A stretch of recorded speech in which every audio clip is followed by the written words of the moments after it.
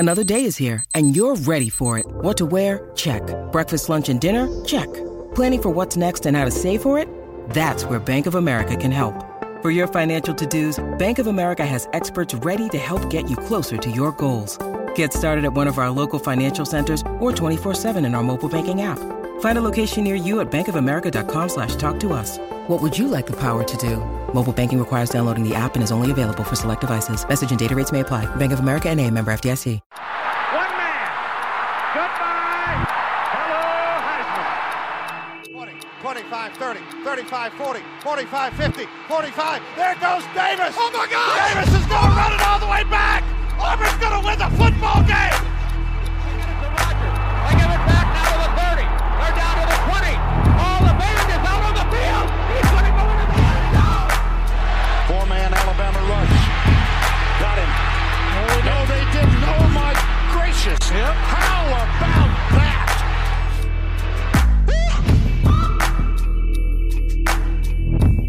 Well, hello, everybody, and welcome back to the Three Technique College Football Podcast at the intersection of the X's and O's and the Jimmies and the Joes. I'm Mitch Mason, joined by Trey Reeves and Garrett Turney. And fellas, we made it. It has been a long off season. Granted, we only started recording podcasts in the middle of May, but we are finally to preview season. We have wanted to get to this stage for so long, since the spring when we started talking about this episode, and finally getting here, and the day has arrived. Today's episode all about breaking down the ACC Atlantic Division. First of all, guys, I mean, how are we doing? It's really kind of feels like Christmas Day to me. Man, the long, hot summer is drawing to a close, and we are ramping up preview season. I couldn't be happier, man. It means football's right around the corner. I think we have just 7 Saturdays left by the time you guys are listening to this, with no college football, and that's really, really exciting. So next few weeks, we're going to hear Power 5 previews of every single Power 5 conference. We'll work in some Group of 5 too, but kicking things off with the ACC, and I couldn't be more excited. Yeah, it kind of feels like that moment when you get out for Christmas break when you're in school, and it's not quite Christmas, but you can kind of just relax and focus on it, kind of let it chill out a little bit. That's kind of what it feels like to me. I feel like we're almost there. We're over the hill. We're just right close to it. We're almost there. We made it. We are pumped to bring this to you. We have done an incredible amount of research. I mean, it's just for 7 teams right now. We've got well over 10 pages of notes that we're going to walk you guys through today. With that, of course, your support means the world. And right now, I tell you what, the Three Technique is on a little bit of a hot streak right now. We are compounding growth week over week. And that's just thanks to great listeners like you guys, the interaction that we're getting over on our social channels as we ask for input on ideas, on places to eat in El Paso has been incredible. So shout out to everyone that's followed us on Instagram and Twitter. At 3TechPod is where you can find us. You can also write into the show if you so choose, 3techpod@gmail.com. And let us know, what you think of the previews as we roll through them. If you've got questions for us to answer as we go throughout this process, we'd love to hear from you. And again, just a big thank you as you guys continue to listen, continue to see these numbers grow. This is a passion project for us, and it's really, really fun to see that other people are enjoying it just as much as we are. So again, if you haven't followed us on our social channels, please head over and do so. That really helps the show. And leave a rating or review on Apple or Spotify, wherever you get your podcasts. That also helps with the algorithm to promote it to other college football fans as we continue to grow. But fellas, we've done so many news podcasts over the last couple of weeks. There's not really any big pressing news right now. Nothing in the world of realignment right now. We've talked about that ad nauseum.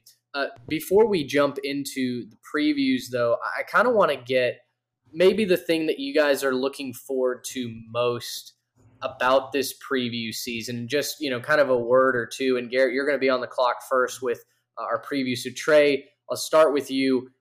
If there's one thing that preview season kind of means to you, what is it?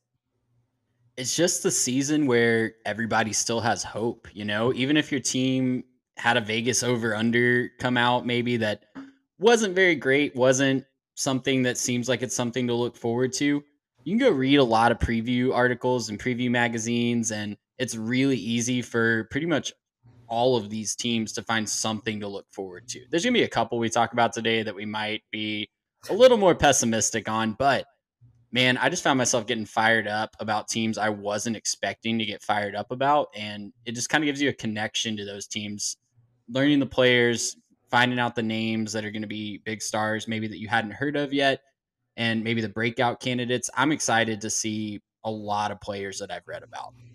Yeah, and obviously our tagline is, we're at the intersection of the X's and O's and the Jimmies and Joes. So this is the time we're going to talk about some players. We're going to talk about some scheme. We're going to talk about what they're doing, stats. We're going to really break this down. That's what I'm most excited about, is actually getting to do what we've been wanting to do, right? News is fun. Coming up with ideas for off-season shows is really fun. But once we start getting into the actual programs, getting to really break them down, and even better than, when we get into the actual season and we're just talking about what happened during the game, actually getting to break down sort of speculation. What were they doing last year? What did they bring in now? What are they doing well? What are they doing poorly?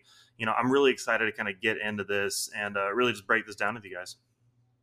Well, guys, I'm just as excited as you are. I think the hope element is certainly true. And just getting to dig into the numbers and figure out, okay, what are these individual fan bases kind of hanging their hat on as they head into this season? What can we expect? We'll talk about Syracuse here in a little bit. Sean Tucker. I mean, dude's electric. He's special. And I'd love to get to see more of him. He had a big breakout year last year. What does he do for an encore, and who are the guys that we're kind of expecting to take that next step this season as well? All of that and more coming up right now. Garrett, you've got Boston College. We're going to go with the ACC Atlantic this episode. The Coastal will be next episode, and we'll do it in alphabetical order just to keep everything kind of formally on our notes. But Garrett, without any further ado, give us the state of the program for Boston College. Well, man, let me tell you, Boston College, these guys are the definition of a puncher's chance type of team. You talk about a puncher's chance. This isn't the team that you would pick to necessarily win every single match. You're not saying that they're the best or they have the best fundamentals or anything like that. What you're saying is, man, this team could sneak up and they could get you just about any week. They definitely have talent, but it's time for them to start putting that talent together, right? Third-year coach Jeff Hafley up there. He's been on kind of a slow build. They went 6-5 in 2020, 6-6 in 2021, including a nice win over Mizzou, and then they only barely lost to Clemson. So they had a pretty okay year these last couple years, but definitely not what they're looking for. They lost their quarterback back last September, and honestly just struggled to get the offense going after that. They know that they need to win some games this year. Their potential only takes you so far. Yeah, as all of us know, when you get into a situation with a newer coach, they can sell you on potential, but at a certain point, you got to see it on the field. Their quarterback is coming back from injury. He should look pretty good. And then obviously they have their star wide receiver, Zay Flowers.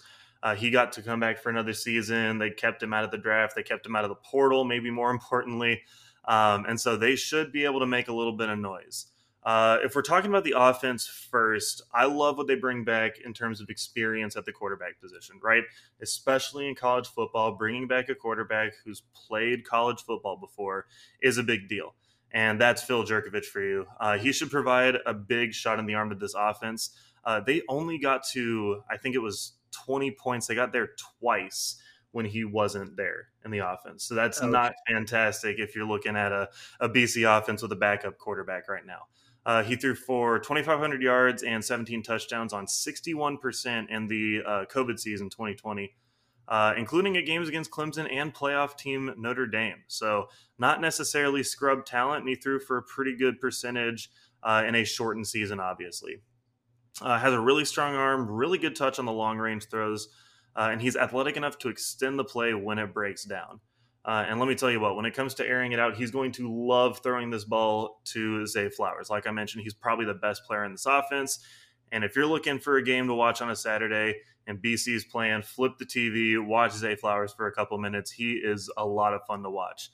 He's got really good speed, but he has excellent lateral quickness. He can put defenders in a spin cycle real quick. I'm telling you guys, go watch his highlights. It is a bunch of fun. He got 44 balls for 756 yards, which is a 17-yard average, which is pretty dang good if you ask me. And he should open up this offense with Jerkovich throwing on the ball. Don't overlook their run game, though. They have a top duo that produced 1,000 yards last year, right? They got their duo back, Pat Garwo III. He rushed for 1,000 yards last year. The issue for BC on offense is going to be on their offensive line, though. They did have a tackle who was a first-round talent, but he went down on injury in the offseason, and they are replacing every other player on the line as well. They do not bring back a starter on the offensive line. That is not a recipe for success in any circumstance. Even if you recruit really well, you don't want to replace 5 starters in 1 year. Not the way you want to go this way. Now, of course, they are going to bring in their new offensive coordinator, John McNulty. He was at Notre Dame. I'm really curious to see how he works because he's been a little bit of a journeyman, been a little bit of a position guy. He was the OC at Rutgers in 2 different stints, actually. But I'm curious to see what he brings in and if he's going to be able to get the most out of his playmakers to get this offense rolling. In terms of the defense, we just got to shout fundamentals, okay? Everyone knows that, if you want to have a good, successful defense, you got to do the little things right. No missed tackles, stay on your assignment, fill your gap, all those little things, right? They gave up 22.2 points per game, so it doesn't look that bad. But this defense was just a few little things away from being really, truly great. They gave up 4.5 yards per carry, which was 93rd nationally. That's not very good. They have to wrap up. They have to stay in their rush lanes. They have to be able to plug up their gaps and force them to move guys off their assignment. They do return plenty of talent up front, including their sack leader, Marcus Valdez. So I think it's really going to be about how much up front they can take a step up, be a little bit better, and set the tone for the defense behind them. They do have some young, talented safeties playing linebacker now, so it's a little bit of a safety converted to linebacker, maybe a little undersized, but plenty of speed. So they should be able to get sideline to sideline as long as they can actually, hit the guy and wrap up when they get there. They also are going to bring back some good experience in the secondary, which did have 10 interceptions last season. That was top half in the ACC. So the defense should not be the liability of this team as long as they start to kind of take that next step, play a little bit better in their fundamentals, and do the little things better. We're looking at this floor-ceiling situation. Their over-under this year is 6.5. I think you give me the under, but just barely. It's going to be some tough sledding for them. Obviously, this ACC, a lot of teams have gotten better. And I think that they could jump up and surprise a couple of teams. I just kind of think the issues on the offensive line are going to end up tanking them against much more talented defenses who know that if they can just rush the passer, they can exploit those weaknesses and stifle the offense. If everything rolls their way, I could see them going maybe 8-4, which would be a fantastic season for them. But if this O-line is as atrocious as it seems to be, I could also see them maybe dropping to 3-9, only beating Maine, UConn, and NCAA. So Vaunted opponents there. Would be a bit of an issue for them there. They're really going to struggle, I think, when it comes to the beginning of November. This is, if you're looking at their schedule, trying to figure out what's going to go right for them, what's going to go wrong for them, they have to watch out for Duke at the beginning of November. They're going to be coming off a 2-game road trip and a game against Clemson as their previous 3. So definitely not the time for them to slow down. And they're going to have to be able to keep their focus and keep their composure after a possible 3-game skid to be able to not drop that game to Duke and their new defensive-minded head coach, Mike Elko. So could be interesting for DC. My question is, I guess, is BC a team that could crack the top 25 at any point this year? Well, so when you look at the schedule there, Garrett, and nice work on the preview.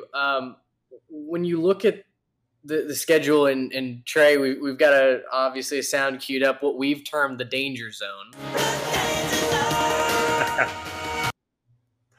You talk about the 2-game road trip, a game against Clemson. Do you see that danger zone for them is kind of like the place where the season falls apart, or is there hope for them in that? See, so the issue that they're going to run into, I think, is the fact that they don't really have a good stretch, right? They don't really have a good stretch to get it right. I'm pulling up their schedule right now, and it looks like so they get Rutgers to start the year. That should be okay. Then they go to Virginia Tech, probably going to be tough. Then you get to go Maine. Okay, that should be easier. And then it's right back Florida State, Louisville, Clemson. That's tough. That's a really tough stretch for them. Then All they right have to before a go bye week. right, exactly. And then they go to Wake Forest. They go to UConn, which again, it's UConn, but it is on the road. And then they have to come back and play Duke before another 2-game road trip. So it's not so much that I think the season's falling apart at this point. It's just that if they don't start to develop any form of momentum with some of those games, maybe sneak up and grab one of those games that maybe they shouldn't. I mean, we could be talking about a Duke team that's riding a little bit higher, and then, they run into a Boston College team who's a little bit down, and they could just continue to get pummeled down before they have to go, again, to North Carolina State and then at Notre Dame. It's almost a trap game, even though we would normally say a trap game is something where you're expected to win. I don't necessarily think I would pick them to beat Duke, but in terms of trap game, that's going to be their easier game when you look at the schedule around it, right? What's sandwiching around it. And then obviously they finish with Syracuse. That should be okay. But again, it just could get really ugly for them if they don't figure out that offensive line and a way to actually protect their quarterback. Yeah, when I was statting out, kind of penciling in wins and losses across the whole division, it was hard for me to get Boston College to 6, if I'm being honest. And that's not a shot at them. I think it's been amazing that they've been able to get to bowl eligibility the last couple of years, especially last year with Phil Dracovic going down. He's got to stay healthy. If he can stay healthy, he's a really exciting guy under center for them.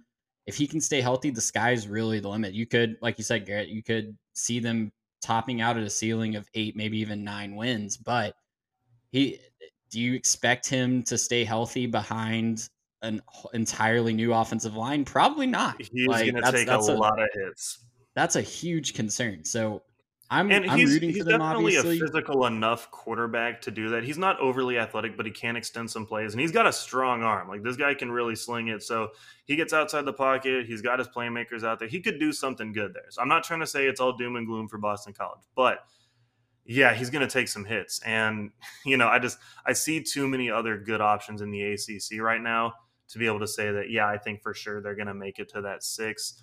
I think they're going to surprise a couple people. I think they will jump up and maybe win a couple games they're not supposed to.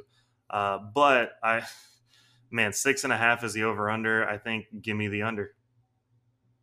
So when I look at their schedule, and Garrett, you mentioned it gets there's not just a comfortable place in their schedule other than maybe the beginning of the schedule. They play Rutgers, go to Virginia Tech. If they could upset Florida State on the road, I think there's a really good chance that they start 4-0, and then maybe that's where they crack the top 25. 4-0 going into a game at home, Chestnut Hill against Louisville on a Saturday.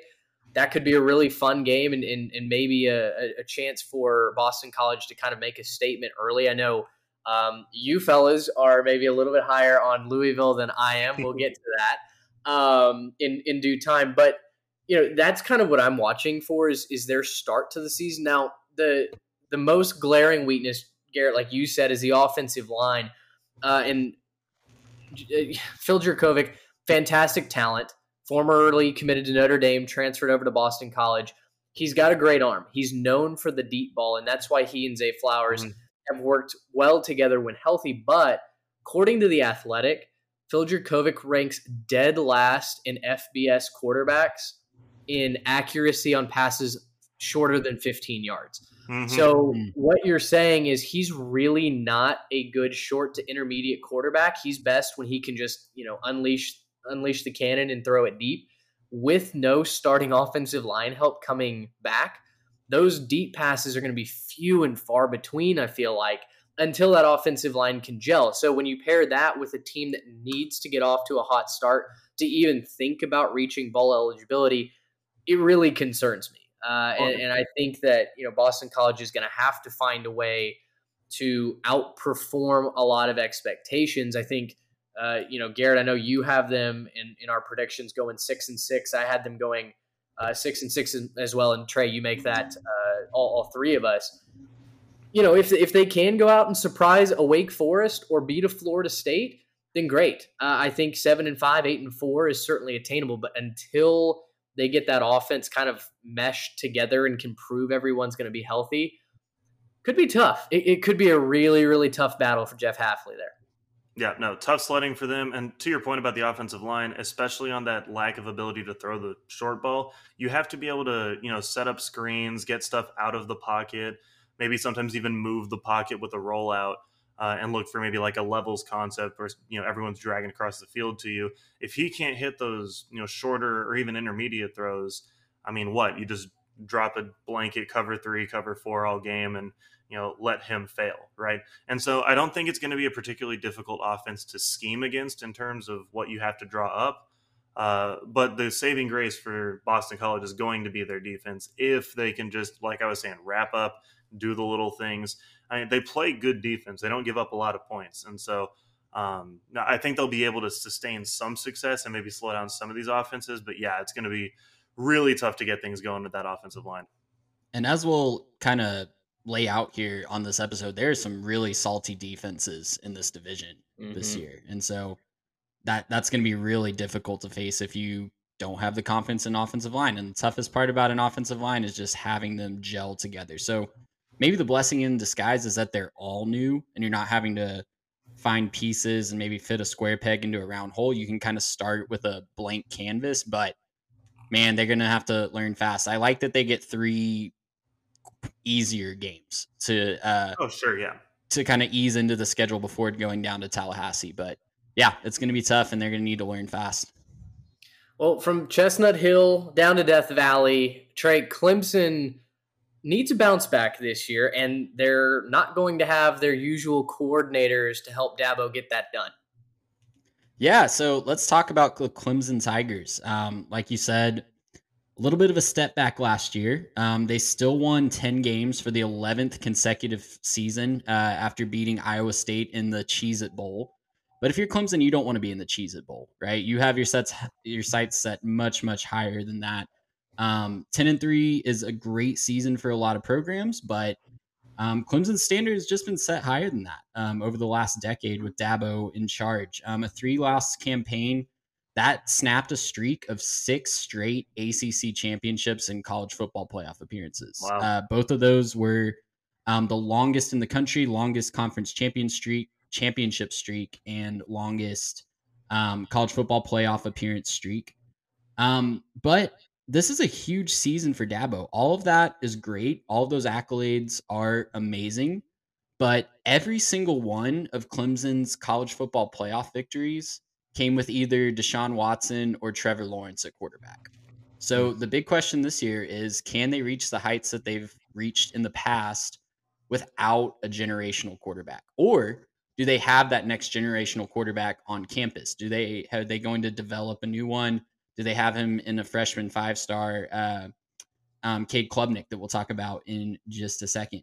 But also, an extra layer of this that's kind of come out in the last couple of weeks. I was thinking about this the other day. This is kind of a big audition for Clemson for the super conferences, right? Sure. I was really shocked when, and this is diving into realignment just a little bit, but we'll get back to the ACC. When you think about Oregon and Clemson, really the only difference between those two programs is the recent high-level success from Clemson, right? I was kind of shocked that the brand of Oregon didn't automatically get them into a super conference. If Oregon is not in the Big Ten, I don't think Clemson's safe, personally. So that might be a little bit of a hot take. I think they're in a little bit of an audition phase if they can reach this top level without the generational quarterback talent that they have. So coming into this year, they still signed the 10th ranked recruiting class with only 20 signees. Big interesting thing for me, they had to replace both coordinators. Tony Elliott is at the head coach at Virginia now. Brent Venables, head coach at Oklahoma. Instead of going out and finding a high-profile name from another school, Dabo Swinney decides to promote from within for both of these two coordinators. So Brandon Streeter and Wes Goodwin, both promoted from within. Goodwin was a senior defensive assistant, and Brandon Streeter was a longtime passing game coordinator and QB coach. So that's going to be really, really interesting to me. So just starting up front with offense, guys, it was not pretty last year for Clemson. They ranked 99th nationally, and it was just painful to watch. They only scored more than 21 points in 6 of their games last year, which when you think about, when you think about the standard that Clemson has set offensively, that's just not going to cut it. The good news, if you're a fan of the Tigers, though, is that 5 of those 6 were the last 5 regular seasons of the game, or regular season games. There we go. There it is. Man, the last 5 of those 6 were the last 5 games of the regular season. And Clemson returns pretty much every part of that offense from last year, including DJU. Guys, last year he looked like he was more comfortable in those Dr. Pepper commercials than he was out on the field. It's a huge prove it year for DJU, and I don't really think it's going to be a prove it year. It's going to be more like a prove it couple of games at the beginning of the season. I'll get into their schedule here in just a little bit, but if things go sideways in the first month of the year, you're going to see Cade Klubnik. I have no doubt in my mind that Dabo's not going to just let DJU lead his offense to a 99th ranking for a second season in a row. There's a reason that he went out and got a 5-star quarterback, and the quarterback that some outlets are ranking number 1 in the country. If he struggles, if DJU struggles again to start the year, Cade Klubnik's going to get a lot of time to show if he is the real deal or not. But yeah, just talking about the rest of that offense, I'll start up front. Clemson's going to return both of their tackles. Will Putnam is going to move from right guard to center. He's a very experienced guy that started a lot of games for them at guard. He'll be manning the center spot, but depth is going to be a real issue for these guys up front. They were really inconsistent in 2021. They had one of their starters that they were penciling in had to medically retire right before spring ball. And so this looks like it might be it. They were talking like they were going to go get a couple of guys from the portal, but haven't seen that they've signed anybody really of note out of the portal to try to help them out there. But yeah, Will Shipley and Kobe Pace are probably going to lead the backfield. Phil Mata also got significant backfield time last year. So it's going to be one of the best backfield stables in the ACC. But just like we're talking about with Boston College, it's got to start up front, right? We're going to talk about all these great defenses that the Tigers and Boston College are going to have to face in this division. If they're not able to get good pass protection or open up holes for those guys, it's not going to be pretty for the offense. Over the receiving core, drops were a huge issue, not just for the receivers, but for all the pass catchers. They led the ACC in drops. Joseph Ngata is a guy that Dabo Swinney's kind of been singing the praises of every offseason that he's been on campus. We haven't seen a huge breakout from him yet. He's shown flashes. He's shown that he can be a super talented receiver, but he's got to be a go-to guy for whoever's taking the majority of those snaps for Clemson this year. So he needs to break out, and he has to stay healthy. Brandon Spector missed last year with COVID complications. He's back to man the slot role, which the Clemson offense, you think back to Hunter Renfrow, you think back to some of the other guys they've had man that slot position. They've got to have consistency inside at the inside receiver position. So they're hoping that Spector can come back and provide that. But they also have a couple of freshmen in Adam Randall and Antonio Williams that should compete for reps because, again, there's not a ton of experience depth at receiver for Clemson. Overall, on the defensive side of the ball, obviously, the defensive line was what led Clemson in addition to quarterback play, but the defensive line was kind of their bread and butter on those national championship teams. This could be the best defensive line that we've seen in Clemson since that 2018 national championship team. So for the new defensive coordinator, Wes Goodwin, he's going to have guys like Xavier Thomas, Miles Murphy, Brian Breesy, and Tyler Davis just mauling guys up front, and they're going to have a lot of depth. That trademark Clemson depth up front is going to be very, very apparent this year. They lost both of their linebackers last year. They lost a 6-year and a 5th-year guy, but they do appear like they're going to get a lot more athletic. We know Clemson likes to spin down former safeties into that linebacker spot, so look for that to keep happening. But Trenton Simpson is the guy to watch at linebacker. He's getting a lot of first-round draft buzz. And cornerback was also the place that they lost a lot of talent. So Andrew Booth and Mario Goodrich, they're both gone to the NFL. We're going to have to see a freshman 5-star early enrollee Jaden Lucas step up. He got hurt in spring ball, but Dabo Swinney saying that he'll be back ready to go for the fall. He's going to see a lot of action really quickly, and we'll see if he's the real deal. So I think Clemson's defense is going to carry this team. They're the reason that they won 10 games last year. Definitely wasn't the offense, but lots of depth up front. I think they can rely on that defensive line and get a lot of pressure, make a lot of these opposing quarterbacks uncomfortable in 2022. So looking at their schedule and looking at just kind of their floor or ceiling, man, Vegas again is just setting a really high over under for the Clemson Tigers. Last year, them some Death Valley. They do. And so they set it this year at 10.5. And guys, just like I said last year in the lead up to the season, give me the under again. I just don't see this being an undefeated team.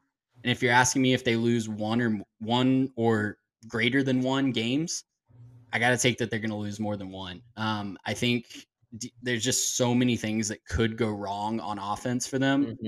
They don't find a set weapon at receiver. DJU is not ready to go and still doesn't look comfortable. He looks more like 2021 than 2020 DJU. The schedule just doesn't really line up well for them. I'll get into that in a second. I think they're losing at least 2 games this year, if you're asking me.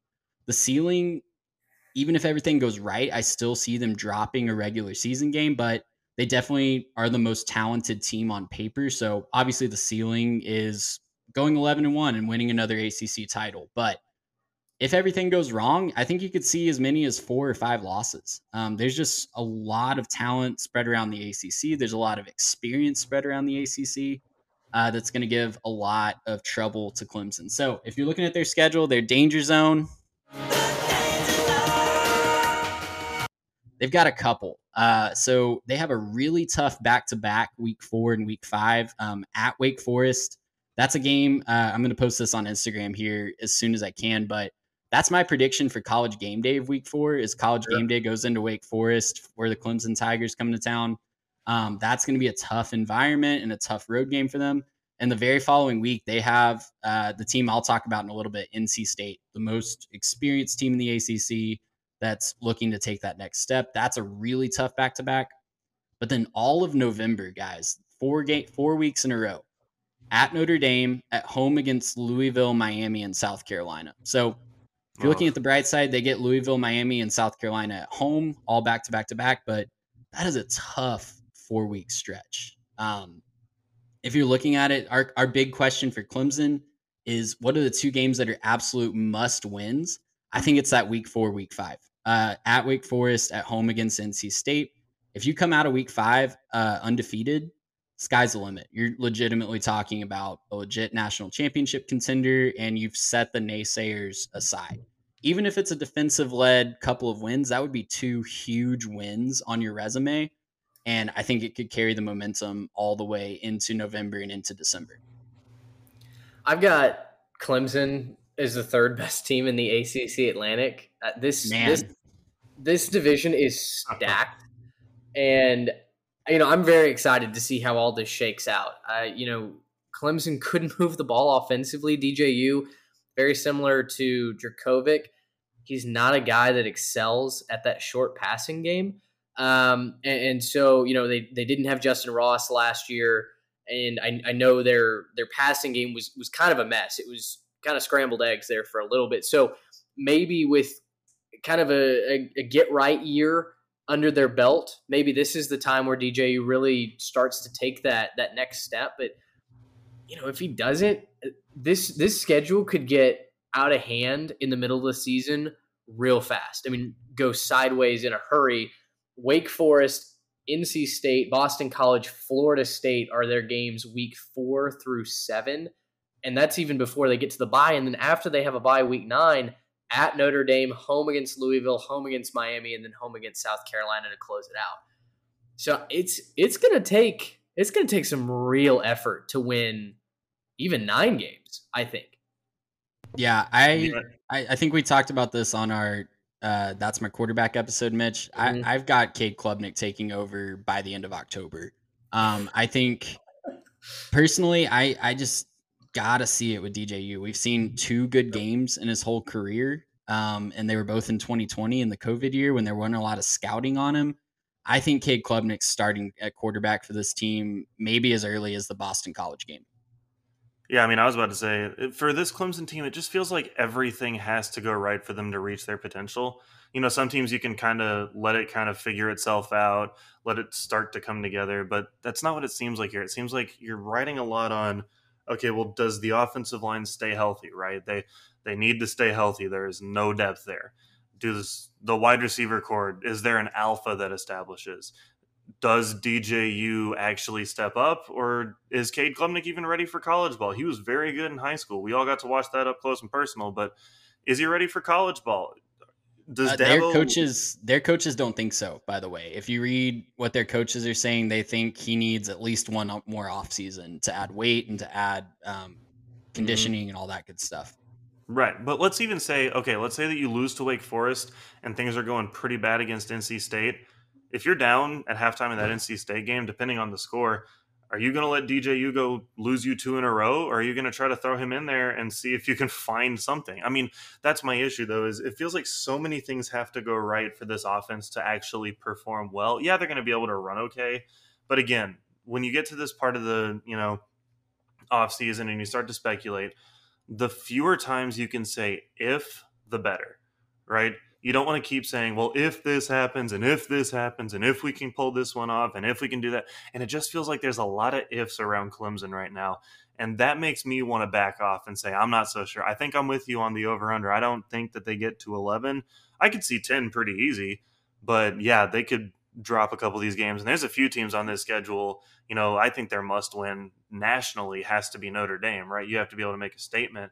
Kind of like what you were saying, if you're looking at realignment in the bigger picture, you have to be able to beat Notre Dame this year, but you have to go play them at their place. And then, if you're looking at Miami towards the end of the season, even with what South Carolina is doing, there's some games that they really got to look out for. And, the inexperience with their coordinators, it feels like there's too many moving pieces for me to really want to go all in on Clemson. And Dabo's a guy that has never really done things the way that, quote unquote, you're supposed to. In major college football, he's had some great recruiting classes. I don't think he's ever signed the top recruiting class. And he's really focused on continuity with the coordinators and building a program, and obviously hiring from within is a big part of that. The other X factor that you're going to have, guys, is Clemson's been the bully going on for a decade now in the ACC, and every single one of these teams that's looking to make the next step, this is their statement game, right? You talk about Clemson needing to make a statement at Notre Dame. Wake Forest is going to be looking to make a statement again against Clemson. NC State's going to look to prove that last year wasn't a fluke against Clemson. Louisville, Miami, South Carolina to end the year. They're all looking to make a huge statement against the Clemson Tigers, and it looks good when you beat the bully.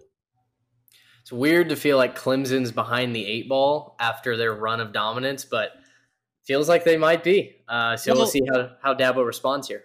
And the only other thing I'll add is they're one of the very few teams that ceiling truly is a national championship team, right? Yeah. Oh, absolutely. You talked about, Garrett talked about there's so many ifs. If the answer to those ifs is yes, Clemson's probably playing for a national championship. They're at least making the playoff, and you can't say that about a ton of teams. So it's not all doom and gloom for Clemson, but there are a lot of ifs. If the answer to those ifs are yes, they're going to the college football playoff again. If the answers are no to more than just a couple of them, could get really ugly really fast. All right. Well, excellent job on Clemson. Gentlemen, we moved to my first team. This program, they're fresh off a 5-7 season, and their 4th straight losing campaign for the first time since the mid-'70s. This was a program that at one time had a 36-year bowl streak and won a national title as recently as 2013. Both of those are distant memories at this point. This program, had one of the largest Twitter spaces in Twitter history that you could gain access to by opening your comments with #FireMikeNorvell. Of course, I'm talking about the Florida State Seminoles and a program that has had 3 different head coaches, 8 different coordinators, all in just 5 years. You talk about a program that is needing some consistency and some continuity, and I point you down to Tallahassee. Again, they won a national championship not even 10 years ago under Jimbo Fisher, and that feels like it could have been 30 years ago with how badly this program has struggled. There's been progress under Mike Norvell, but I tell you what, he's still got a mountain to climb just to get this team back to being relevant. Last season could not have started any worse. They played Notre Dame within an inch of their life to open that season, which was, looked like a great start for the Noles. Mackenzie Milton comes back in, kind of revitalizes that offense. They give Notre Dame one of the biggest scares of their season, but they proceed to go 0-4 to start the season, including an embarrassing Hail Mary loss to Jacksonville State that, really a lot of people thought was the absolute death nail for Mike Norvell. The team, though, rallied. They went 5-3 with wins over UNC and Miami after that, but with bowl eligibility awaiting and a return to the postseason seemingly imminent, the team lost to Florida 24-21. Florida was coached then by an interim head coach. They had already fired Dan Mullen. The Gators were well on their way out from being considered a powerhouse, and it just was a disappointing, bitter loss for a program that felt like they were much better than a 5-7 team. And, when you look at the numbers, specifically defensively, they probably should have been. You mix all of that in with a finish of 20th in recruiting last season, kind of marred by what they didn't get more than who they did when they lost Travis Hunter to Jackson State. And you've got a very interesting year 3 for Mike Norvell. So the preview looks like this. Offensively, Alex Atkins is the offensive coordinator. He'll take over for Kenny Dillingham, who's now at Oregon. Atkins was the O-line coach, who's now been promoted. Jordan Travis is back at quarterback after finding his form late last season. Milton came in really in the middle of that Notre Dame game, but as the 0-4 start proceeded, Milton couldn't really get the offense to do much. Jordan Travis eventually won that job back. He tossed 17 touchdowns, 2 interceptions in the back half of the season, which I think gives a lot of Noles fans some hope about the quarterback position. Behind him, though, it's a real concern. Depth is not good. Chubba Purdy is gone to Nebraska, and they just don't really have anybody experienced to back up Jordan Travis. So if Travis is either not good or he goes down, the Noles season and Mike Norvell's tenure in Tallahassee might just go down with him. Running back will be by committee this season, according to most reports. They've got Trayshawn Ward as the leading returner. Trey Benson also comes in from Oregon to add a little bit of depth to that room. Wide receiver, they don't return a lot of production, but they did get 2 really massive transfers. Micah Pittman also comes in from Oregon, and Johnny Wilson transfers in from listless Arizona State. So both of those additions really should help that offense be more explosive, I think, than what we saw last year. They've certainly got options, but they need to take the next step after just being 84th last season in yards per pass attempt. A lack of explosive plays overall has really been the killer for Florida State, and this is really going back even to the Willie Taggart days. They just haven't been able to move the ball in big chunk plays, and as a result, when they're going as bad as they have been, it's because that offense is stalling out and the defense is just left stranded on the field. The offensive line has been notoriously bad, and that even goes back to the Jimbo Fisher era where they were recruiting a lot of 4- or 5-star offensive linemen, but getting no development out of them. That problem has certainly persisted. And last season, they were 114th in the country in sacks allowed.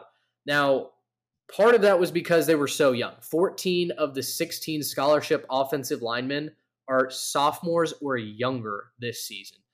They do bring back 4 starters on the line, but a question I wrote in the notes is that necessarily a good thing? They were so bad a season ago. Trey, I think you had mentioned it at one point. Maybe it kind of helps if you just, clear the slate, start from a fresh perspective. Defensively, they've got Randy Shannon and Adam Fuller as their co-DCs. Overall, the defense took a great step forward last season. They were the bright spot for a Noles team. In 2020, the unit was historically bad. They were one of the worst in the country at literally every single metric. From 2021, they do lose linebacker Keir Thomas and edge Jermaine Johnson, who obviously was the ACC Player of the Year after transferring from Georgia. He's now a New York Jet. But they do bring back the majority of what is a really veteran defensive line unit. Jared Verse also comes in from Albany, an FCS school, and he was an FCS All-American, one of the best in the country at that level. He's expected to really fill that Jermaine Johnson role for the Noles this season. Starting defensive tackles are both back, so they should really have a stout front four. In the secondary, the Noles bring back almost every single starter from last year, so that should certainly help. And when it comes to returning production on a defensive side, 10 of the top 11 tacklers are back. Jamie Robinson transfers from South Carolina. He's back I guess he transferred last year. He's back for his second year with the team, and so is Akeem Dent. So both starting safeties are back. 76% of tacklers return. So all of that to say, the offense, an infusion of talent. We'll see about the offensive line. The defense really should be as good, if not better, than what we saw last year. So that brings us to the floor ceiling question. Vegas not very high on them. And by the way, all of these lines are provided by Bet Online, not a sponsor, could be. The over-under for the Seminoles is 6.5. I'm going to say over, and I'm higher on Noles than either of you guys are. But personally, I've got them at 8-4 this season. I think 9-3 is their ceiling. I don't really think that they can go much higher than that. And 9-3, when I look at their schedule, would include a win over Wake Forest. The floor to me is still bowl eligibility, I think, at 6-6, but that would probably include losses to LSU to start the season in New Orleans and then to Florida during rivalry weekend as well. Trey, the danger zone is weeks 6 through 8 for me. Week 6 versus Wake, week 7 at NC State, week 8 versus Clemson. Their season could either be built on that trio of games or absolutely decimated by that run. So, guys, ultimately the question that I have for the Noles that I need answered, what are we looking as far as minimum wins for Norvell to keep his job and earn a year for? I think it's got to be 7. I don't think that bowl eligibility saves his job. I know they really want continuity down there, but at the same time, you've got to beat some of these programs that just aren't more talented than you. So I think 7 and maybe even my prediction of 8-4 is what Norvell needs to save his job. Yeah, he's I think 7 is spot on to answer that question. Man, I think both of you guys are a little bit higher on the Noles than I am. I'm just in I got to see it to believe it mode for Mike Norvell. That program's broken, man. They showed flashes last year, and I think if you're a Seminoles fan, that's your cause for optimism. Is down the stretch, they did look competitive last year, right? They finished the year going 5-3 after a dismal start, but as I'm plotting out their season, I have them at 5-7. I don't have them making a bowl, and I think Mike Norvell, I'd be shocked if he made it to the end of the year. He just, man, I'm rooting for the guy, but he just doesn't seem like a guy that has the it factor to run a program of the caliber of Florida State. You look at even the news today that the number one prospect in 2024 seemed to be leaning to Florida State and ready to commit even, and then they're just not talking to him. Like, what is going on in Tallahassee? So they've got to prove it to me. I think beating LSU week 1 would go a long way. And I don't think you mentioned this, Mitch, but they do have a little bit of an advantage. This is the same situation LSU had against UCLA last year, where it'll be Florida State's second game. So they do have a game against Duquesne to kind of get the kinks out before heading to New Orleans to play LSU. That's the same situation that bit LSU last year when UCLA had already played, I think it was Hawaii on week 0. And then LSU goes out to Pasadena and gets rolled by UCLA. So, I mean, taking advantage of that opportunity would show me a huge step in the right direction. That's a big opportunity that you've been given a huge advantage. So go take care of business and get your stuff together on the recruiting trail, Mike Norvell, so you can stay around. Well, the big issue that I'm looking at here is it looks like so many of their games are on the road, especially their tough games. You're playing technically a neutral site game with LSU. That's a home game for the Tigers, and come on. You're going to Louisville right next week. You got to play at North Carolina State. You got to play at Miami. It just looks like there's too many tough games on the road for them. You'd really prefer most of those games to be at home, right? They do get Wake Forest at home. They do get Clemson at home. But man, it's just not looking fantastic. And when you're talking about especially the direction programs are moving, I don't see Florida State moving in the right direction. And I see way too many of the other programs with maybe more reasons to believe in themselves this year, more reasons to care about the results of this year, maybe a little bit more success last year. They're trying to capitalize on that this year. I just kind of don't see where their motivation is right now. I don't know if they're playing for Norvell. And so I don't know. I'm kind of with Trey on this one. I don't think they have a fantastic season. I do think they'll win enough to make a bowl, but I just don't think that's enough to get them there. I've got the Noles at 8-4. Like I mentioned, those 4 losses could very easily be like Louisville, NC State, Clemson, and Miami.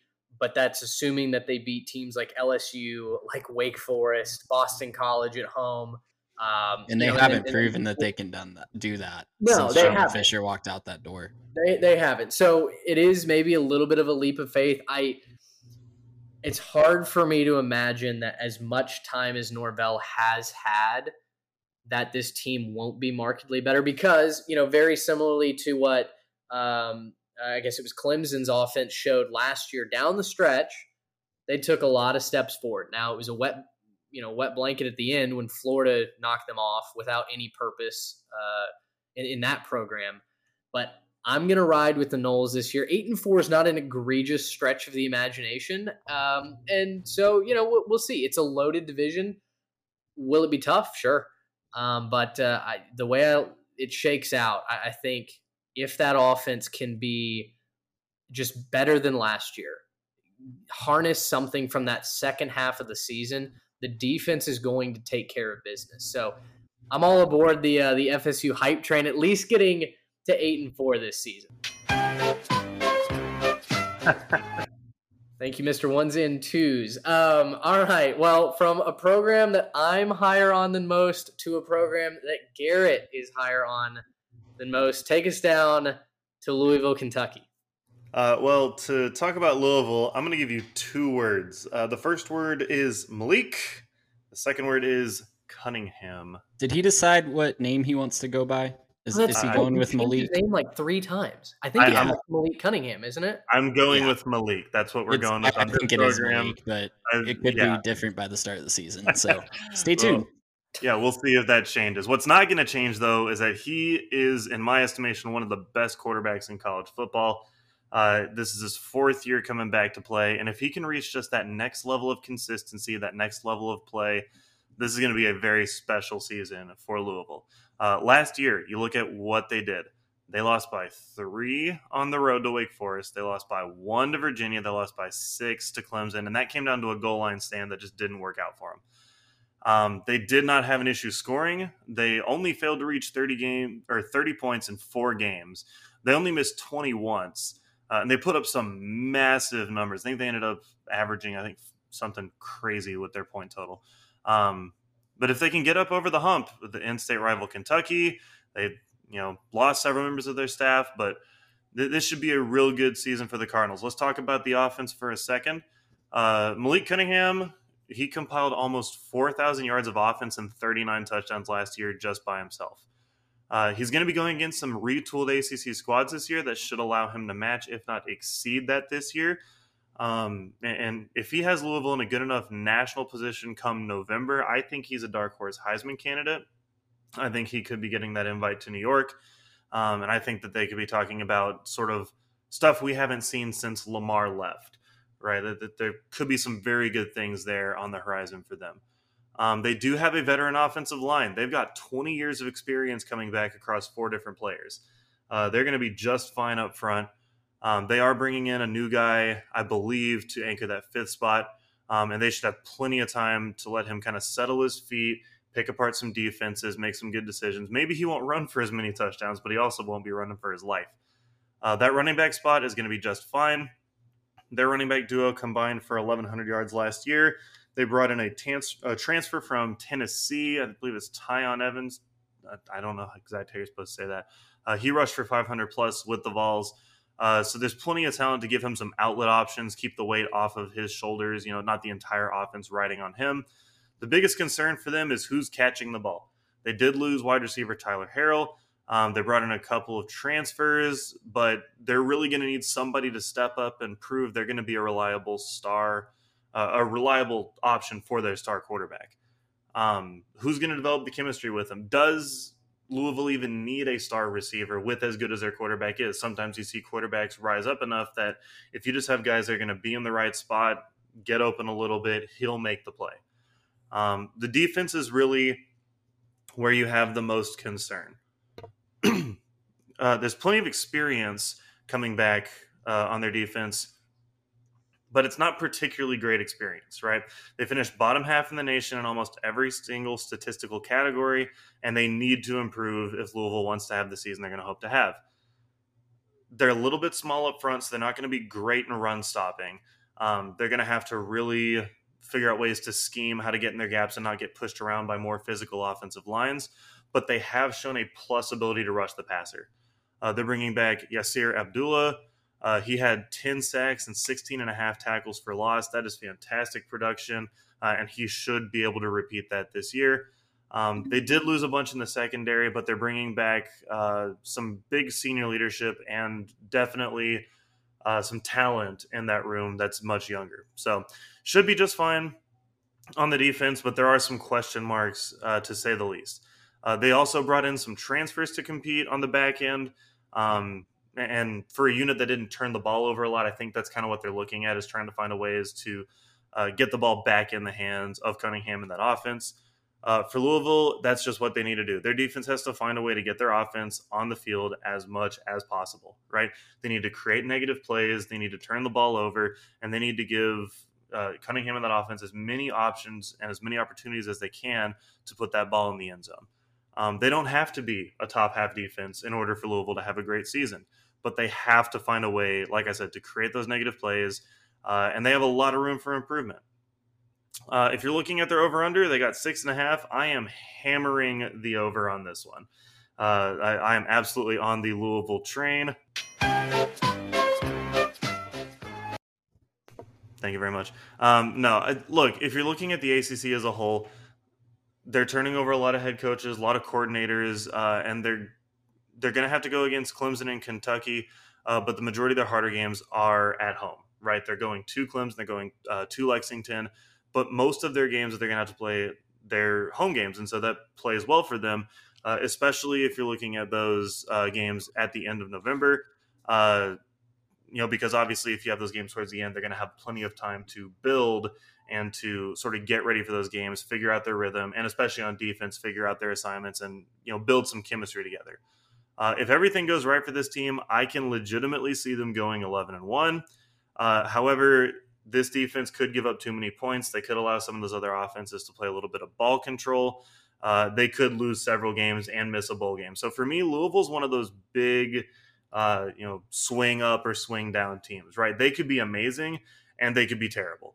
Don't have a great feel on what they're going to do. I think a lot of it is just going to be, again, it's going to be on Malik being great, and it's going to be on that defense being just good enough to get the ball in their hands.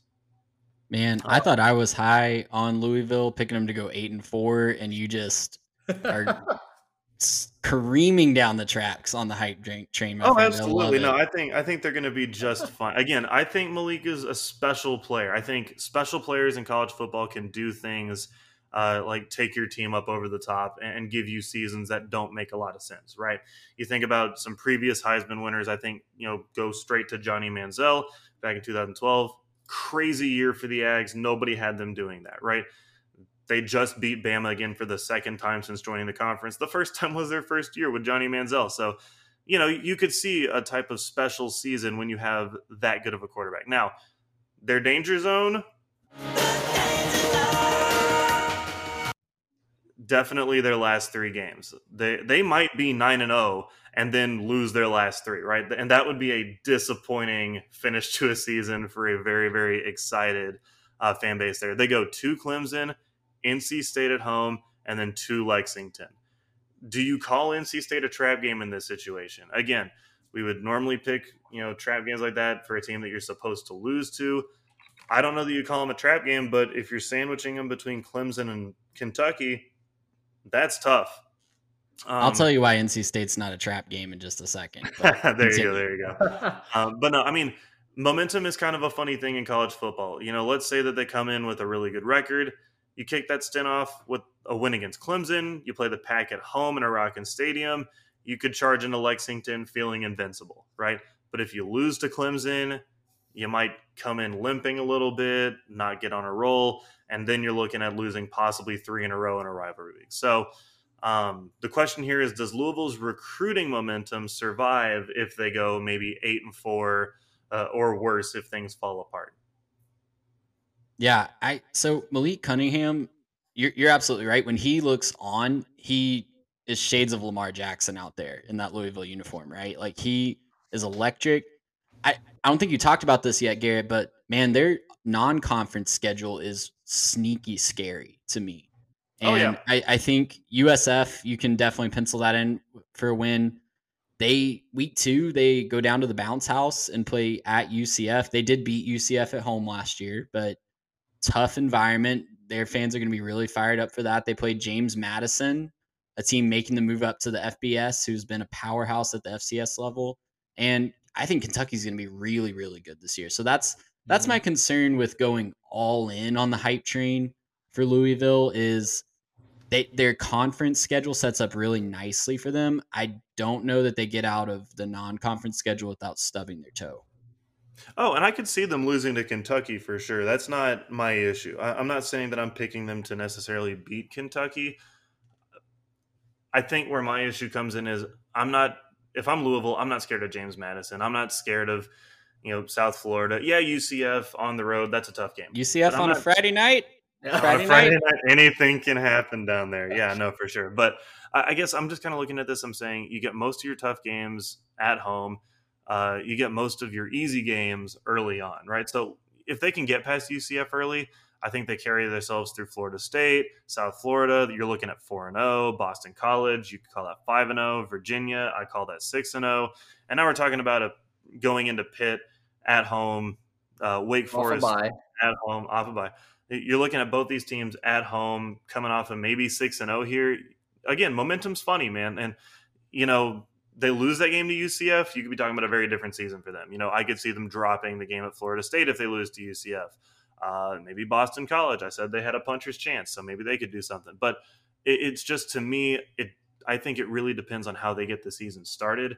I expect them to do pretty well getting the season started and carrying some of that momentum through the end of the season. That last stretch is brutal. At Clemson, North Carolina State, and at Kentucky is a brutal stretch.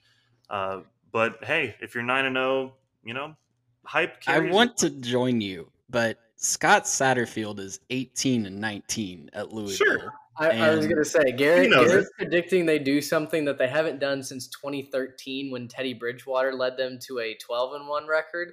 Not even Lamar Jackson. Sorry?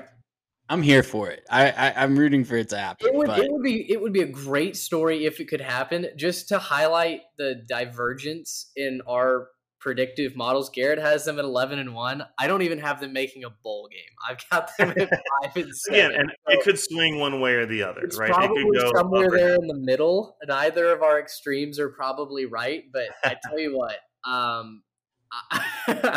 Garrett and I were on 2 different wavelengths. Hey, you got to ride with somebody, right? You got to ride with somebody. I love it. Louisville, yeah. So it honestly could not have worked out any better than what we want, because now that we solidify these picks, as our preview, I mean, gosh, it's going to be one of the storylines that we get to watch. Just how good is Louisville going through in 2022? We'll wait and see. Trey, one of the teams that we expect to be at the very top of the conference is NC State. Yeah, so I poo-pooed on the Louisville hype train a little bit. I am all on board the NC State hype train. Guys, first of all, I just want to apologize to the good people of Raleigh, North Carolina. I want to apologize to Dave Doran for sleeping on the Wolfpack, y'all. They have 39 wins over the past 5 seasons. That trails only Clemson in the ACC, and they're ranked 9th in the country in wins over the past 2 seasons with 17. They are building something special in Raleigh, North Carolina, and I'm here for it, man. They 2 ACC losses last year. They are at Miami and at Wake Forest by a combined 4 points. They also had a couple of thrilling wins over Clemson and North Carolina, where that North Carolina game, guys, was one of the most amazing sequences of the entire season, where they score 2 touchdowns in 26 seconds to come back and beat the Tar Heels. Mm-hmm. And then they pick off a Hail Mary attempt in the end zone to seal that one. Interesting fact, they went 9-3 in the regular season, beat Clemson. They were poised to and favored to win their bowl game against UCLA. They were going to play in the Holiday Bowl against UCLA. If they win that game, it was going to be just the second 10-win season in NC State's history. But man, just par for the course for NC State athletics in the year of 2021. They get told the day of the bowl game that UCLA has COVID complications and can't play the game, so they don't get to play. But man, you read what these guys are talking about. You read just the mindset of that program. They could be hanging their heads after that. There could be a hangover that carries away from that game and not getting to play it. They're actually using it as motivation. So if we want to talk about narrative street, NC State is using that loss of an opportunity to motivate them for this year. And guys, they have the team that could carry them to maybe their best finish in program history. So on offense, it all starts with Devin Leary. This is a guy that Dave Doran is really high on. He's gone as far to say that he's the most talented quarterback in the country. And that's a list that includes guys like Bryce Young, the guy that won the Heisman last year. So his coach really believes in him, and he was electric in 2021. He threw for over 3,400 yards, 65.7% completions, and 35 touchdowns to just 5 interceptions in his first year as a full-time starter. It's his 5th year in the program. He's going to be completing with Tyler Van Dyke down at Miami, I think, and Malik Cunningham to be probably the tops at that position in the conference. Also a dark horse Heisman candidate. I would not be surprised at all to see Devin Leary make his way to New York City in December. He thinks he can be even better in 2022. It's his 5th year in the program, like I said. They're going to have to replace their top 2 rushers from last season. But Jordan Houston is expected to take over that lead round. And their top recruit was 4-star Michael Allen out of Greenville. He's looking to take a lot of reps in that backfield as well. So their receivers, Emeka Menzi graduated. He was their leading receiver last year. They've got a lot of experience. That's going to be a theme you hear with NC State. I was texting with Mitch last night. I think the most 6th-year players and 5th-year players I think I've ever seen on a roster. Like, it's insane. You read through their state of the program on The Athletic, it's like, oh, this 6th-year guy and this 6th-year guy and this 6th-year guy. Tons of experience everywhere on the roster. It's one of the reasons they took they only signed like 10 guys in their recruiting class this year, because they have so many upperclassmen that wanted to stay and finish the job that they didn't get to finish last year. So former walk-on Thayer Thomas, who had 8 touchdowns last year, and a 5th-year guy, and Devin Carter are looking to lead the receiving corps. They've got a 2nd-year receiver in Porter Brooks that I think could be a strong breakout candidate. He looked really good as a true freshman last year. Their offense features the tight end a lot. They have Trent Penix and Chris Tootie, who again, a lot of experience. Fun little wrinkle. They have a set of twins that are redshirt freshmen tight ends, and Fred and Ced Seaborough. So amazing. I hope we have a double Seaborough formation a lot of times in Raleigh, but I digress. So the big guy that they're going to have to replace is obviously Icky, who went number 6 in the draft this past year at left tackle. They've got a guy lined up to take his place. Second-year transfer Anthony Bellion. He looks like he's going to take over at left tackle, and they have a ton of experience to fill in elsewhere on the line. As good as that offense sounds like it's going to be, man, their defense is probably going to be their bread and butter. They finished. They had a ton of injuries last year, and guys that they expect to start this year are taking over for guys that started up to 10 games last year.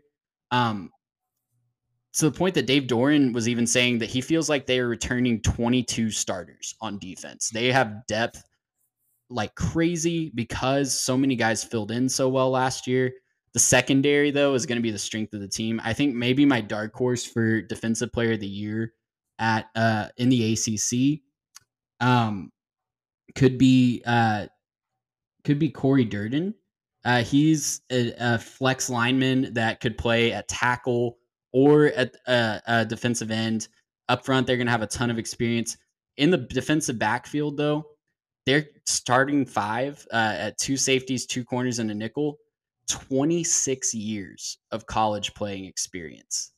That is insane. Unreal. Good luck, ACC quarterbacks trying to find space to throw the ball in that coverage. It's going to be amazing. That's going to lead the way.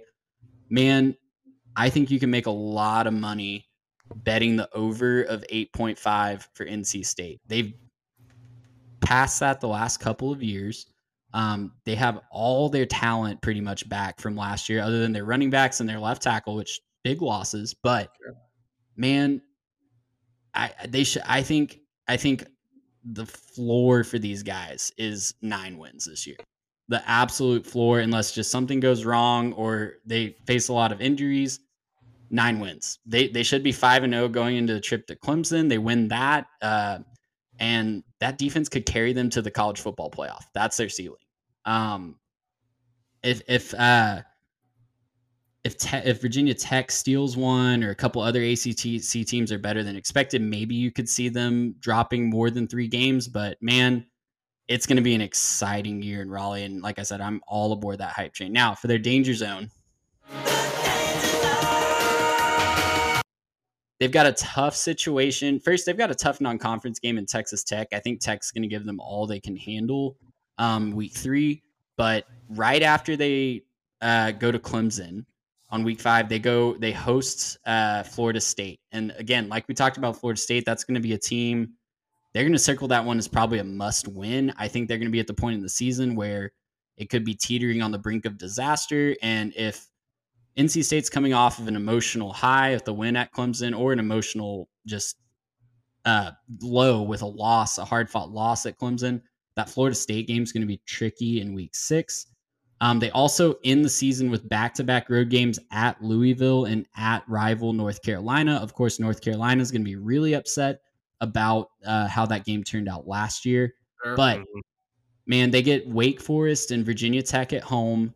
Their crossover games from the other division are not that difficult. They, of course, have North Carolina, but Virginia Tech at home.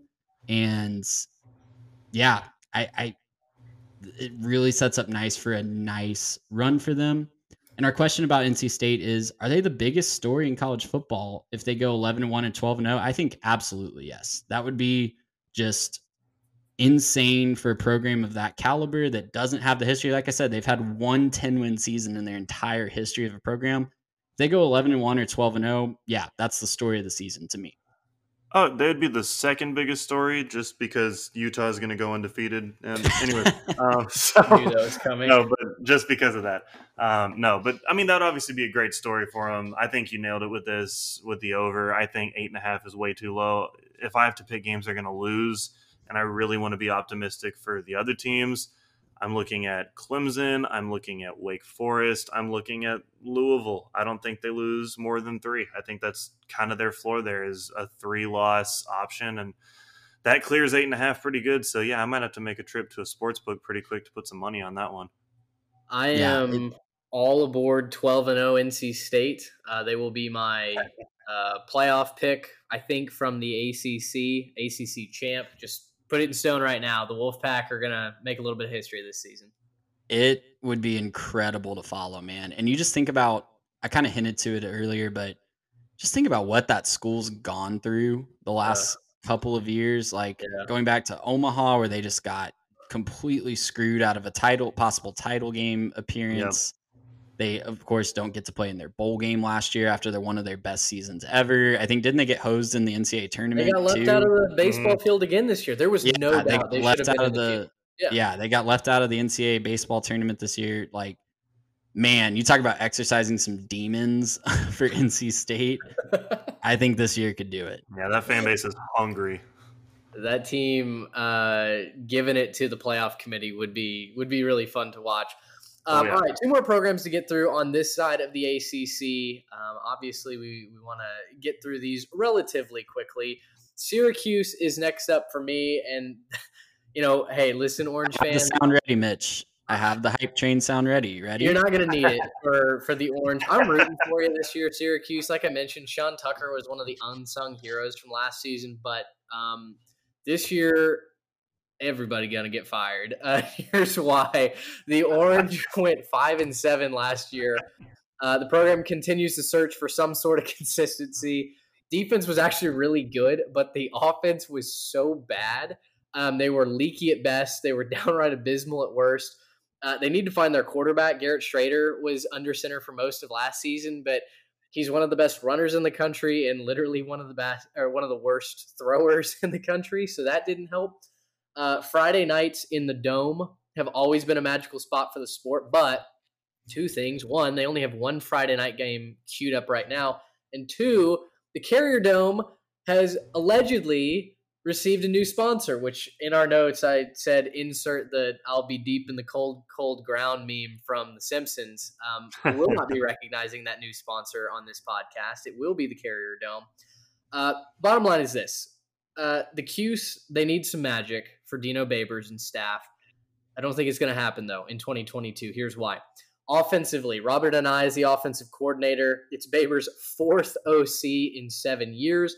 He comes over after spending 15 years working with Bronco Mendenhall at Virginia. Garrett Schrader is entering year 2 at quarterback for the Orange, but like I mentioned, he just wasn't very good last year. He was really, really good on the ground, but the passing attack just ceased to exist, especially late in the season. Offense averaged only 372 total yards and just 25 points per game that last year. That's good for 92nd in the country. Through the air, Schrader only hit on 53% of his passes, which I'm not a math guy, but that's really, really not good when his average is up near like 65. So tough scene there. Justin Lamson, just as a fact of the matter, is the backup quarterback. Tommy DeVito is now gone to Illinois. He was the former starter at Syracuse. Receivers are super young. They'll be back this season. Courtney Jackson's the leading returner. He only had 37 catches last year, so they'll need bigger numbers from them. I mentioned Sean Tucker, an absolute monster. He ran for nearly 1,500 yards and 12 touchdowns last year on over 6 yards per carry. 9 times last year, he rushed for over 100 yards in a game. They do bring in Juwan Price from New Mexico State, who's very, very talented back for the Aggies last year. So it should be a really good 1-2 punch. Up front, the offensive line experienced, and they returned 4 or 5 starters. So that's certainly going for Garrett Schrader and company. Defensively, I mentioned they were really good a season ago, but even with all that success, they only went 5-7. Tony White is the defensive coordinator. He enters his 3rd year running the 3-3-5 for the Orange. They finished 2nd in the ACC, behind only Clemson last year, which is cool, allowing just 330 yards per game. But that defensive line is leaking oil. They return only 3 guys to the trenches who played any sort of meaningful snaps. Their linebackers, they've got one of the best trios in the country, and they've got a really solid cornerback duo as well. Their safeties are going to be relatively new. Elijah Clark transfers in from Rutgers. Braylon Oliver transfers in from Louisville. Both of them were around for spring ball. So, if you're the Orange, you got to hope that there's some chemistry that builds up there. Moving over to floor and ceiling, the over-under by BetOnline is 4.5. And guys, I just can't get them to anything more than like 2 or 3 wins. I've got them pegged as 2-10. Their absolute ceiling would be 5-7 with wins over Purdue that just doesn't have a lot of skill players. An upset win over Virginia, and then the finale, maybe they knock off Boston College if that offensive line hasn't figured things out. Maybe that's a spot where the Orange can play some matchup games there. The floor, they could go 11-1 and literally not beat an FBS team. It could be that bad. The danger zone: week 7, week 8, week 9, week 10 versus NC State at Clemson versus Notre Dame at Pitt. I mean, that's 0-4 if I've ever seen it. Not a kind move from the schedule makers right there. Not good. If they can find a way to shock the world and win one of those 3 games, I think maybe that paired with a 4 or 5 win campaign saves Dino Babers' job. But guys, it's looking bleak right now. The question that we wrote down, what constitutes a successful season for the Cuse? Honestly, a successful season, I think, is keeping the coaching staff together, finding a way to get 4 or 5 wins and keeping some consistency on this, especially the offensive side of the ball, where they've just been so bad over the last couple of years. I mean, Tony White can only do so much, but when that passing attack is only completing passes at a 53% clip, that's not good enough to move the chain. So I think it's another long season for the Syracuse Orange. Yeah, I was going to say probably a successful season for Syracuse looks something along the lines of, January 1st, 2023. There's not a whole lot of their coaches in the unemployment line. So pretty much stole the words out of my mouth there. It's going to be rough. This is kind of what happens is in every conference, you have teams that rise to the top, teams that go to the bottom. Even with a good defense, they weren't able to win a whole lot of games last year. That tells me their offense is abysmal. There's no signs of life. It's going to be a tough year for Syracuse. Teams with above average defenses do tend to punch above their weight a little bit, though. So, I mean, if you're a Syracuse fan, you hope that defense can carry you to at least a couple, maybe 1 or 2 exciting upsets. But yeah, the outlook's not looking good. Prognosis is pretty negative. And we'll see if Dino Babers is coaching in upstate New York next year. Garrett, bring us home. Wake Forest, the final team on this side of the ACC. Yeah, I mean, they were fantastic last year, came up just short, and they returned 20 of 22 starters. So you're really tempted to just kind of hit retweet this year and assume that they're going to run it back and do it again. All signs point to another fantastic season for Dave Clawson's crew. He does have the difficult task of keeping them focused for each game, right? That's kind of the hard thing is a lot of times you have a fantastic sort of Cinderella season, and then the next year you come back and it's just not there. The magic is gone. The focus isn't there, but clearly bringing that many players, he's going to have the ability to keep in their ear and keep everyone on the same page, right? And that's what he's been talking about most this offseason. When you look at this, they struggled to put away some of the better teams on their schedule last year. They beat Louisville, NC State, and Syracuse by 3 points each. So not massive margins right there, and they're going to have to continue to improve if they want to beat the first 2 especially. Their lowest regular season point total was 27. They averaged 41 per game, which was 4th in the FBS. That's a fantastic offense. Scoring points, not the issue down there in Wake Forest. So they're going to need to stop some other teams from scoring on them. They gave up 29 points per game, and that was good for 88. So not particularly good when it comes to stopping the other teams. Now, hopefully some of that experience comes back, and they can sort of cobble together that effort and solidify that a little better. But the big question here, was last year a fluke, or are they going to be able to repeat their success? On offense, where do you even start? Quarterback Sam Hartman is extremely talented. We've been talking about some good quarterbacks, and Sam Hartman is absolutely in that conversation. He passed for 4,200 yards last year and 39 touchdowns through the air. The completion percentage was a little low, 58%. They throw the ball a lot, and he isn't really a running threat, but he can scramble, extend plays if he has to. Not really a running threat, though. He shouldn't have much reason to scramble, though, because they're bringing back every single offensive lineman, and these guys are grown. They've played for a long time, have plenty of experience playing together. This might be one of the best offensive lines in college football. They did lose a running back to the transfer portal. Christian Beal goes to South Carolina, but they are bringing back a couple guys who combined for 1,000 yards and 12 touchdowns. They don't run the ball a whole bunch, but they should be able to when they need to. Wide receiver A.T. Perry, one of the best in the nation. He caught 72 balls for 1293 yardage wise, 15 touchdowns. That ranked third in football. So when you combine him with the talented Donovan Green coming off injury, this could be about as scary a duo as you have across football. Throw in tight end Blake Whitehurst. He's a team captain this year, and that offense is stacked. It's going to take a lot to stop this offense, and there's going to be a lot of shootouts for the other teams if they have any desire to stop Wake Forest this year. If you look at the defense, they have some bad stats as a defense, but it's kind of a question mark as to why. We think this is going to change because they've flipped a lot of position coaches. They brought in 3 new position coaches, and I think they're just trying to kind of switch up the scenery and get something new in there to get the right ingredients. We got Rondell Bothroyd led the team in tackles for loss from the D-line spot. He had 16 and a half tackles for loss and 7 sacks.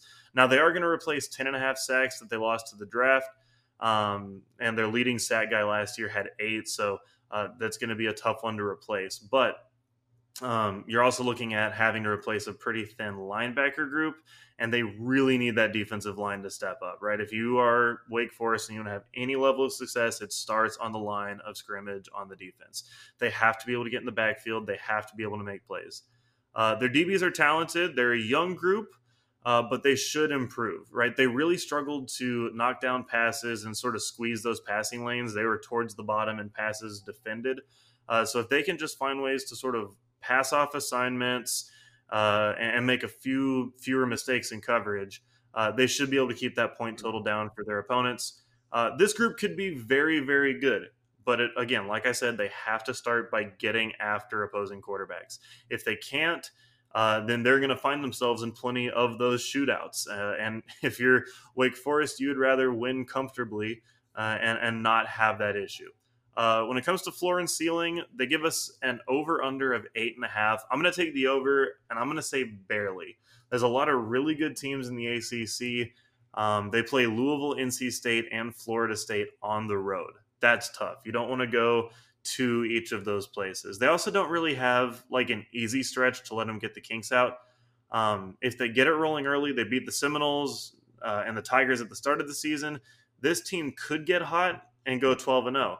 But again, if they stumble, if they don't really establish a defensive identity, their opponent offense may not be able to be on the field as much. Other teams might run a little bit of ball control, and they could lose 5, maybe 6 games. I mean, it could be pretty bad if they're not able to figure out some of the mistakes on the back end. Another little stat that I found that I think is pretty interesting. Sam Hartman has 72 touchdowns passing so far. He is 35 away from Taj Boyd for the all-time ACC record. He's threw for 39 last year, so it's certainly within the realm of possibility that he could be breaking that record this year. So something interesting to watch out for Wake Forest this year. When it comes to their danger zone, weeks 8 and 9, they go to Louisville and they go to NC State. I don't care who you are, that's tough. That's 2 very good quarterbacks that could carve them up on defense. And again, if they don't establish that identity, it could be really, really rough, and it could slow down Hartman and crew, and they could definitely struggle to get out of that. So, question for Wake Forest, are the Demon Deacons able to become an established power with another 9+ win season, or was that kind of it, and they're going to go back to be a background team?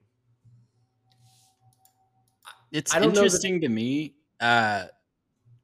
They're kind of the anti-team of the other contenders, right? Like we've talked about a lot of teams that are really strong on defense. I think the reason that a team like Wake Forest could give Clemson a lot of trouble if they don't have their offense together, because you could look up and they've torched your defense and they're up 21-0 before you could blink an eye. So that offense is scary. The defense is going to face some challenges with all the great quarterbacks that we've talked about in this division, but your offense is going to keep them in a lot of games. You look at their schedule last year, you kind of highlighted it, Garrett. They played a lot of close games, and they gave up a lot of points to some of the better teams on their schedule. So it'll be interesting. I think I would take the over, but barely, like you said. I think I had them poised at 9-3 when I was kind of penciling things out, but it'll be interesting. They into the schedule, like you said, is really, really tough.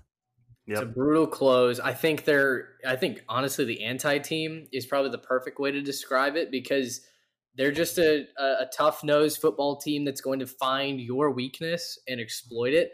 I hate to be cynical about the brand. Wake Forest brings in like the second fewest dollars when it comes to revenue from the football program, I think ahead of only Georgia Tech. I was writing Georgia Tech's preview earlier today, so stay tuned for that. But I just don't think they have the staying power. So even though they're doing some amazing things, and Coach Clausen is really making some history at Wake Forest, I don't know that they're the stay, like a big time brand to really stay. But we'll see. It'll be really fascinating. Obviously, with all the conference realignment, maybe there's a way for Wake Forest to kind of elevate themselves. We'll see. Well, gentlemen, that was fantastic. So glad we got this first preview done. Trey, the last thing really to do is, as we close, go over our consensus rankings here for the ACC Atlantic. Yeah, so we're going to do this for every division or conference that we preview. We'll post it on social media as well, so we can kind of start a conversation there. But basically what we did, and we will do for every conference, is we go through every single game for the whole season. We map out who's going to win, who's going to lose, and we spit out a projected standing. So I've taken all three of our projected standings and kind of turned them into like a composite ranking, a preseason poll, if you will. So our order finished just on the consensus of Mitch, Garrett, and I. We have NC State coming out on top in the division, Clemson coming in second, Louisville third with the first place vote from Garrett, Wake Forest coming in fourth, Florida State in fifth, and Boston College and Syracuse bringing up the rear respectively. Should be really, really fun. I tell you what, we've grown up here in the South. The ACC is not necessarily our bread and butter, but that's the beauty of this podcast. We'll have a Lone Star flavor to it, as we want to cover, some of these local teams from our perspective of, getting to go to games and interact with people on a one-on-one basis. But this is a national podcast at its heart, and we cannot wait to see how the ACC shakes out. Again, this is just one half of it. Stay tuned. Thursday morning, 6 a.m. Central Time, we will be dropping the ACC Coastal preview as well, and we'll keep right on going. I think the Big 12 is up next after that, or the Big 10. I'm sorry, Big 10, then the Big 12. But anyway, thank you guys so much for listening. We really do appreciate it. Obviously, a longer episode today, but it takes that time to really dive in and give you guys the research that we think is helpful in what is a true preview. As always, head over to our social channels at 3TechPod on Twitter and Instagram, and give us a follow there as well. For Trey Reeves and Garrett Turney, I'm Mitch Mason. Until next time, so long, everybody.